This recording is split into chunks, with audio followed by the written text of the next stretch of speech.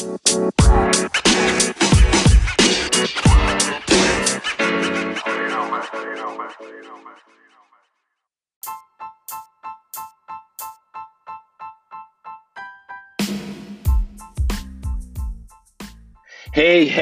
welcome back. This is season 2 of Brooks in Babylon, and this will be episode 1. This has been pre-recorded with pastors Seth Yolorda and Barone Savori, pastoring during a quarantine. Take a listen.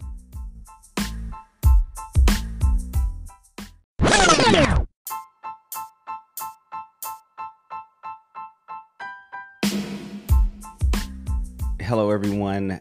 Just a couple of notes. This podcast was originally supposed to be a video, but I decided that it would also be pretty good as a podcast as well. And so you'll hear me make a couple of references about being to the right and to the left to my guests, Seth Yolorda and Delroy Brooks. And that's because it's on video as well. And then secondly, you'll hear me mention the webinar that Seth did on Thursday, March the 19th, 2020. And this is being posted after that was completed. But if you visit visionclarity360.com, you'll be able to check out the conversation between him, Michael Kelly, and Myron Edmonds. Thanks a lot, and I hope you enjoy the show.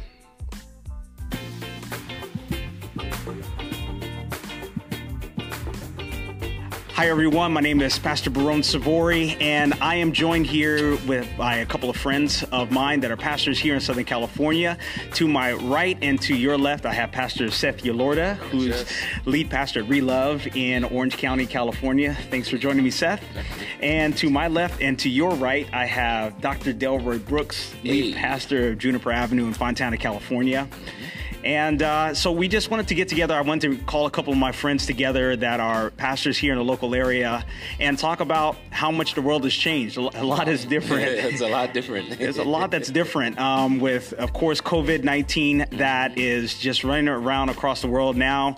Here in America, we're over 100 deaths right now and so many different infections. But I wanted to ask some things. I wanted to just kind of be uplifting and also thoughtful at the same time. Okay. So Seth, how are you kind of experiencing this? What's kind of happening in your world? You're in Orange County. What's the temperature out there? And what are you doing to kind of keep yourself well during this time? Yeah. Thank you for asking, and thank you for just creating this opportunity. I mean, I think everyone is kind of going through it right now. I don't know if any part of the nation or part of the country is feeling better or worse than the next. I mean, in OC, it's similar to how it is out here in Riverside. We're just trying to sanitize and figure this thing out from day to day. Yeah. Every day, every hour, it seems like there's new information. Orange County is really trying to tap down on how much we interact and how much we gather with individuals outside of those necessary essential activities that have to take place in order for the city to run. And so we're just kind of operating on the fly. COVID-19 was not a part of our long-term strategic plan. Yeah. Right. So somehow we missed that. You mean you didn't build in a pandemic I did not. To your church strategic plan? Okay, I got it. Right. But, and so as a result, I think every church is, we're just trying to kind of do the best we can with what we have. I think that's kind of where we are. Yeah, and you're over, you live in the Loma, you operate a lot in the Loma Linda area and whatnot, and and you pastor a smaller congregation in Fontana. Yes. How are you experiencing, as a matter of fact, I don't say that smaller because I got a small church too, so. Small is relative, I imagine. Yeah, it is relative. It's either attendance or the building. I have both. We have a chance to really expand it because now everybody's being forced to be online. Right. But tell me, how are you experiencing things? Oh man, pretty much the same as how Seth has explained it. It was not a part of our long-term plan. I do have a lot more aging members, and so that has required me to do a lot more connecting and calling. I was rebuked by my brother over here for trying to go and see one of my members. He told me I could have just made a call, and he was right. He wasn't wrong.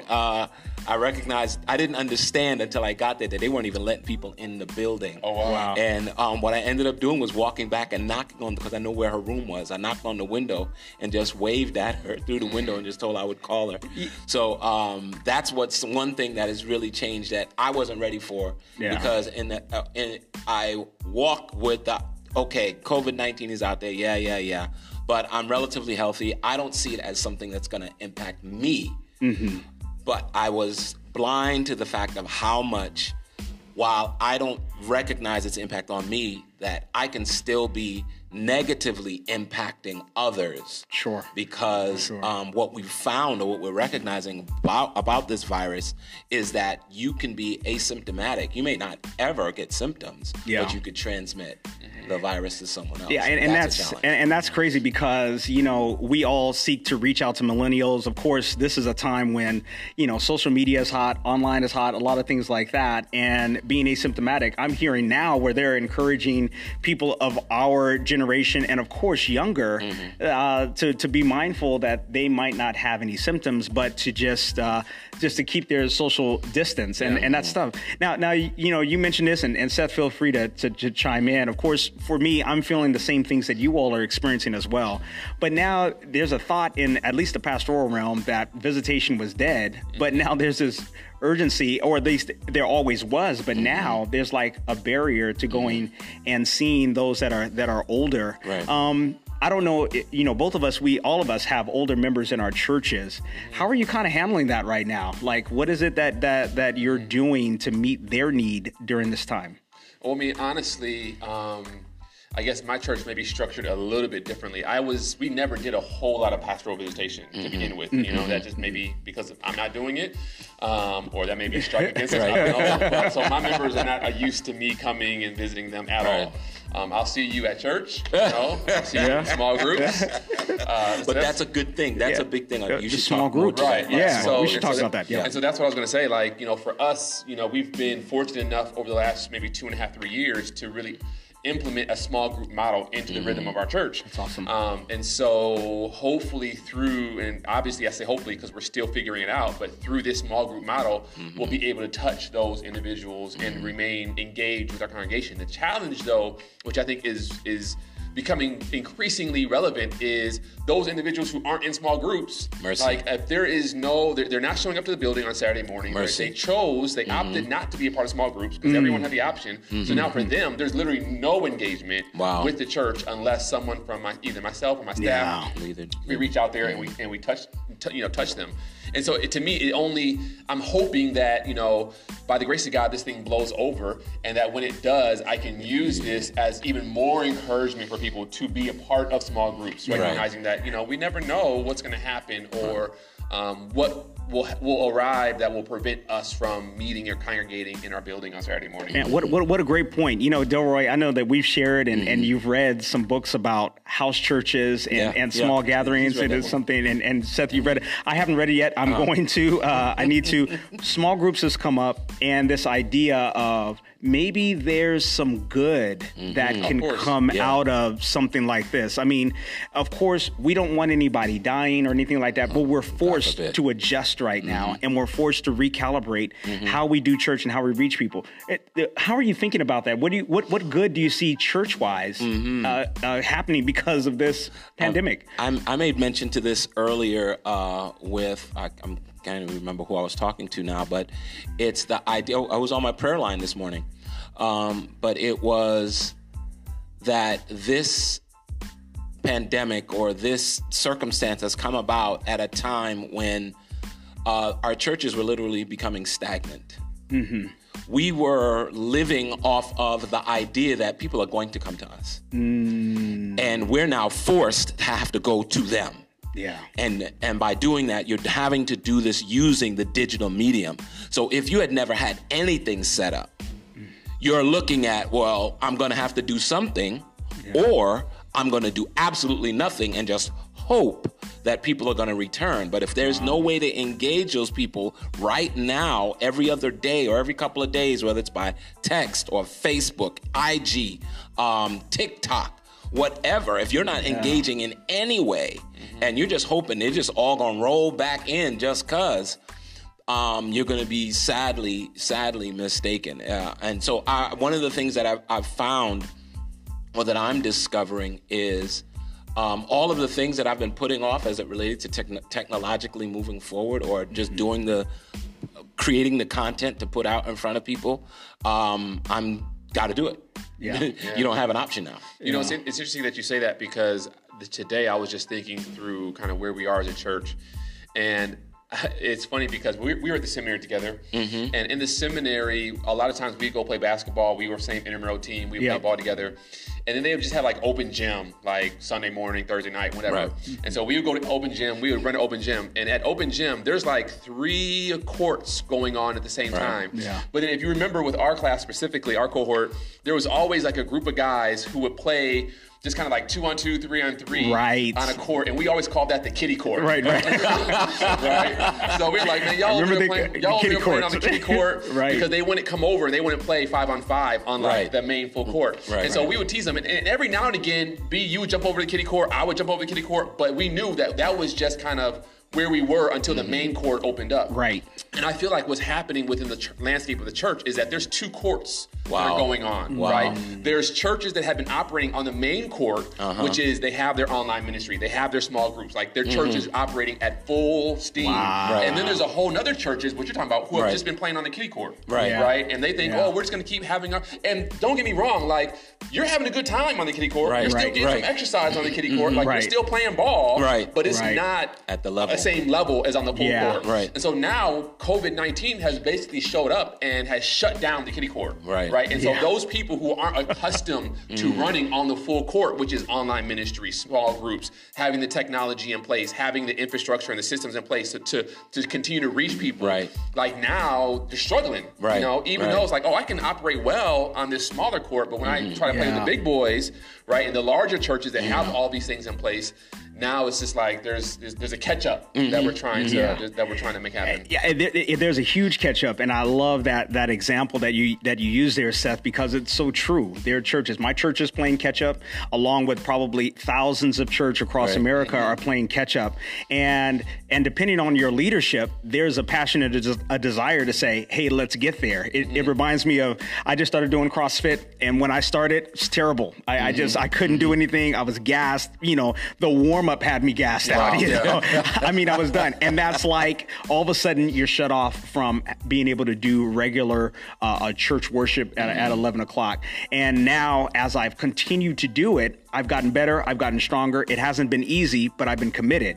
I've been committed to the 5 a.m. class. I get up, I go, I do it, and I'm noticing that I'm getting better. And I know that a lot of churches out there, as you're continuing to be committed to this, that it's going to get better, but it's not easy. It's a challenge. There are just like my church. I have an older church. I reach them through Facebook. I'm doing conference calls because some of them, they're not as computer savvy, and that's okay because we just kind of figure it out. What are some of the tools that maybe you've looked into, that you've used, that might be helpful if you have an older church and whatnot? And then I'm going to pan over to Seth, because Seth, you're going to deal with that tomorrow at your webinar. It's going to be awesome. But tell me some of the things that. Oh man, what we're doing right now is a good old calling people up. That's right. Yeah, that's it. All I can do is call. The members who have phone numbers that are still landline or in their house, I can call them. If I call and I don't get an answer, I leave a message. If I call, I leave a message and I don't get a call back, that's when I usually would go by the house. But I can't go by the house now. So what I'm left to do is hoping that there are text messages around. I had our church secretary buy cards for members, just so if I didn't see them, I would just write cards. I know addresses. So that's what we're going to be employing during this time. It's slow, but the U.S. Postal Service still works. And it might take 2 days, but they will get a card in the mail that says, we miss you, we're praying for you. These are the things we're hoping that you can do. We've made our church phone number is the hub. So normally if there's anything that a member will need, we also have a one call. So, and that's something I can actually call in and do. That's one call is a like almost like a robocall. Yeah, but it's a robocall. So it gets sent out yeah. to all 89 families at the church. That's listed on there. If you have your number, you'll get a call from us. It'll say this is a message from the Juniper Avenue Church family, and give them the information, whatever is next. So for this week, tonight we would send out a robocall for tomorrow to tell people how they could connect with our service for the weekend. I'll do IG tomorrow for my younger members, and do the same thing for them to connect with us. But for the older people, I'm calling, texting. Those who have cell phones, if I have their cell phone number, they're getting a text from me. The younger members, they don't really, when I text them, they seldom return a text. Yeah. So that's IG, Instagram, and some of them is even Facebook. Those are their parents. So we try to run all of it right now. Yeah, that's good. I'm doing some of those things. One Call Now is great. There's other companies that you just log in all your phone numbers, leave a message, it sends out a call to all of them. Yeah. We hate when we get them from politicians, but hopefully our members love to hear from our pastors. And so we're kind of there. I'm kind of in between both you and Seth. Seth, I watched your church online. You guys have a great online presence. You have a team. I really enjoy. If you haven't checked out Relove's Instagram page or their website, Seth, you're doing a great job there. What are you kind of doing right now? You're kind of ahead of a lot of people. Has this transition been a little bit easier for you? Yeah. And what unique things are you kind of doing now that you're having to push forward a little bit faster? Yeah, it's interesting because we were actually, it was probably Christmas, the 1st of December, actually, the second week of December. As you know, we're renting our building from another church, from a Sunday church. And so every second Saturday of December, they have the Christmas shoebox ministry. And so we basically either have to partner with them or we have to find another place to use for a service that Saturday morning. And so what we decided to do this year, this last December, was just to move our worship service to another location. We moved it to a school kind of multi-purpose room. And as a result, we didn't have like the audio and the video and the streaming. And so my team got together and we pre-recorded our service ahead of time, right? Wow. And then we just dropped it live. And so that was kind of like the first time that we actually tried this whole pre-record. Let's see what it looks like, see what it feels like. And so we did that. And so now that we're actually having to do it, it's almost like we almost had like a trial run, right? You know, the first time a month, 2 months ago, 3 months ago, because of it. I will say this though, I've been fortunate enough that we have a lot of the pieces in place so that we can continue to operate within this space. But what I'm realizing today is like most of our team is really based off of like one individual who has like all of the knowledge and all of the skill, right? And so, and I love him to death. His name is Keith. He does a great job. He has a great spirit, and he is literally a workhorse. But that's his thing. Like he knows tech, you know, he knows all of it. And I'm just thinking today, like, man, if for some reason he goes down or something happens with him, like we are literally like handcuffed. I mean, we could probably figure it out, but he definitely has the lion's share of the information. And so me now is just figuring out like how can we continue to move, you know, build a team around him so it's not just all with him, and so he doesn't feel the brunt of it. He actually posted, when all of this first went down, he posted a graphic on IG, and he was like, it had 3 or 4 guys in hazmat suits with a full cover, and he was like, this is the media team showing up, you know, showing up in church on Saturday to make sure everything ready to do work. Exactly, you know, because that's literally like everyone else shuts down, but the media is like, it's gonna be we still got to roll. We're in an interesting situation now because Orange County is tightening the restrictions, and so we're not sure if we're going to be able to live stream this week. You know, it may be just a rebroadcast. I may be doing something from my house. It may be like a webinar type of situation. So we're still trying to figure that out. But I think the key in this whole season that we're in is obviously lesson number 1 is we need to constantly be innovating, right? During times of peace, we need to be innovating, right? Because when crisis comes, the innovation will serve us, right? The second lesson that I'm learning and that I think my church is learning is that at all times, similar to the first, like we have to have this growth mindset, right? And so I heard Carey Nieuwhof, he did an Instagram post today and I really liked it.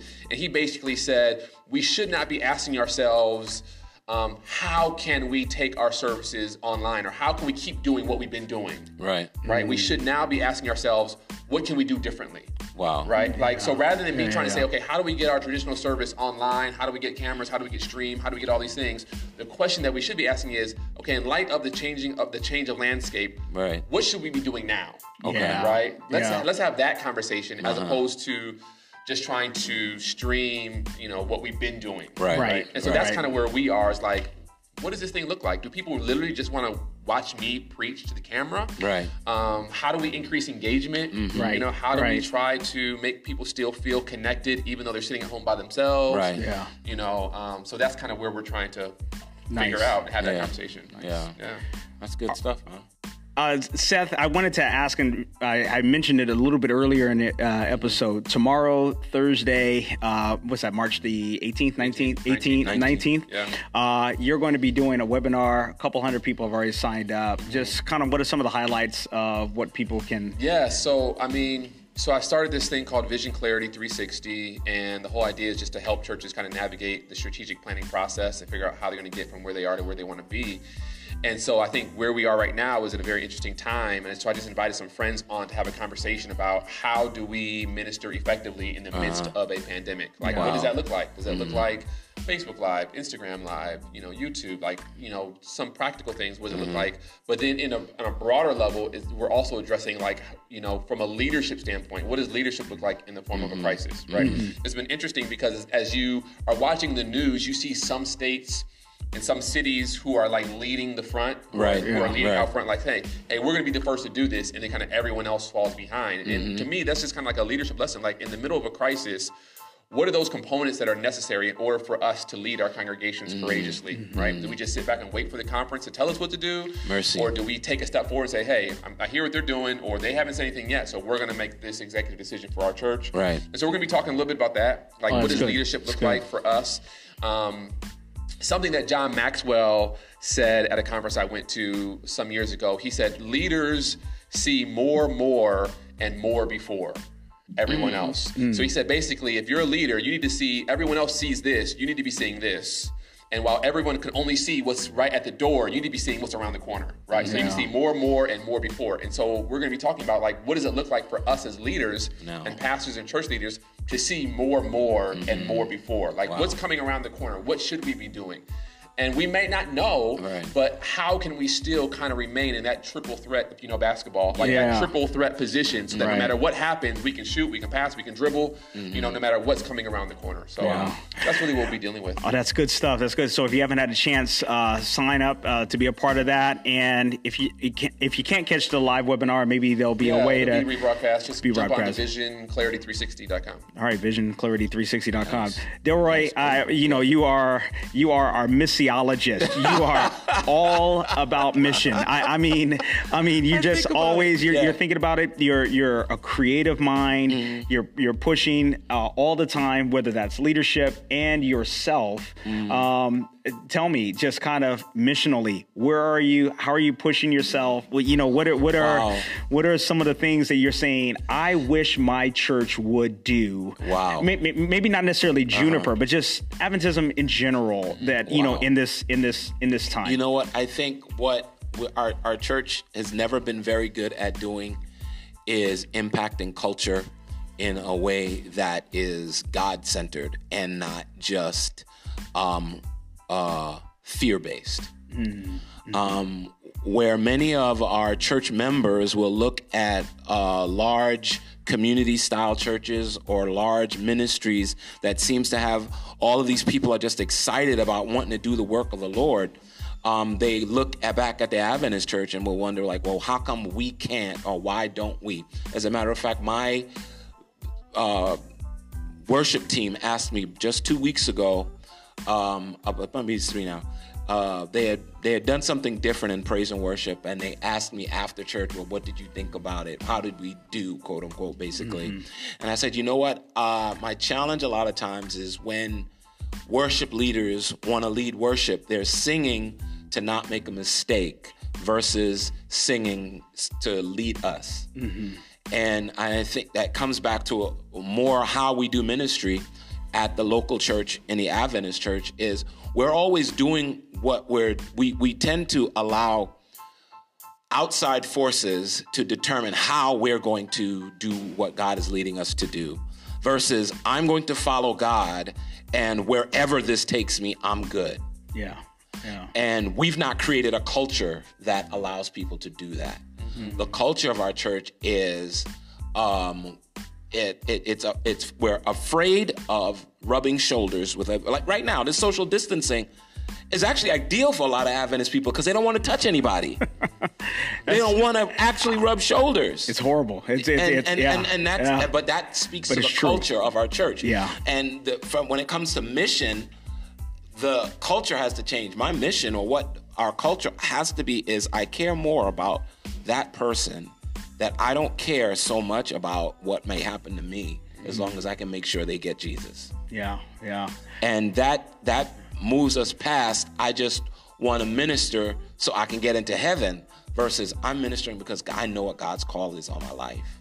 Yeah. And whether it's how we preach from the desk, how we do our Bible studies, small groups, it has to be a kingdom mindset such that because all of the doctrine of the Adventist church, it doesn't mean anything if Jesus isn't at the center, you know? Yeah. So that's my thought process, at least from my point of view over the years. And that's my biggest challenge, is to be able to translate that to my members. Listen, God has done way too much for us to remain and continue to just feel like we've done enough. Yeah. And now we just, biding our time until Jesus returns. If I could tell you this real quick story, I told this morning on my prayer line at church, that we were looking at Matthew 24, 42 through 46. And I think it's verse 45 says, and I just forgot it. Therefore be ye also ready for such a time as you think not, the Son of Man comes. Yeah. And talking about anytime we go on road trips, my kids love road trips. And the thing about going on a road trip is you're usually having to follow directions to get to wherever it is you're going.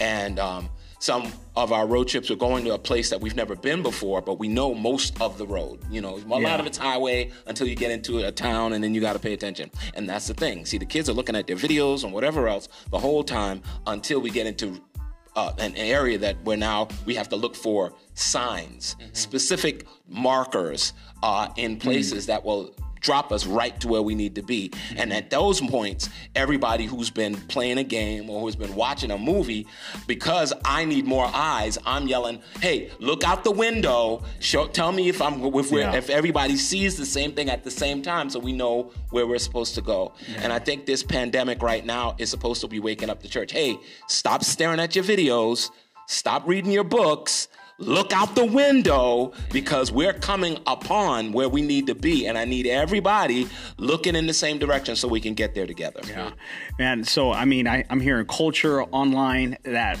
and the way that we engage with people, making sure that we move from the kiddie court to the main court in terms of how we do church.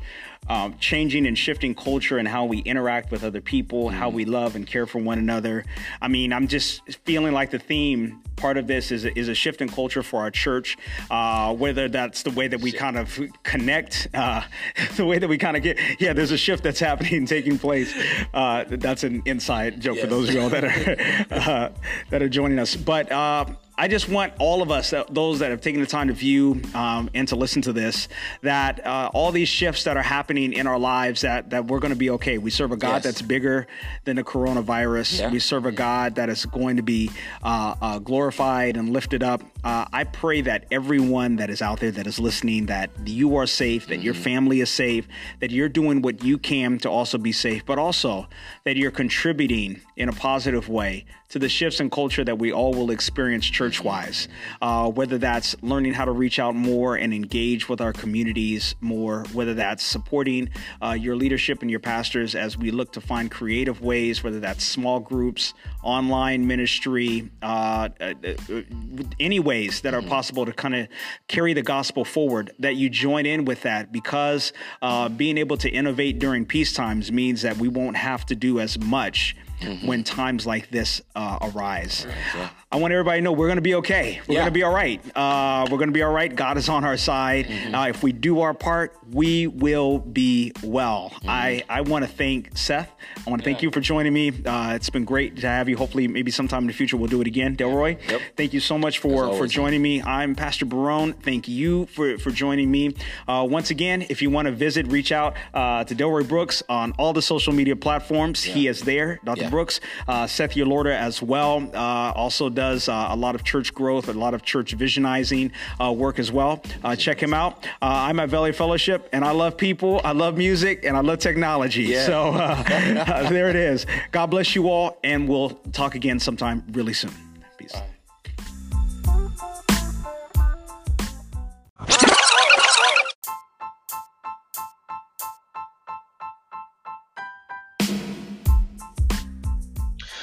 So that's it for this episode.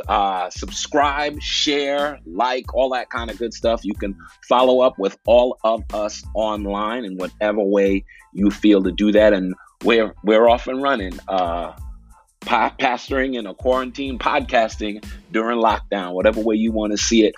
Hope to hear from you soon. Stay safe.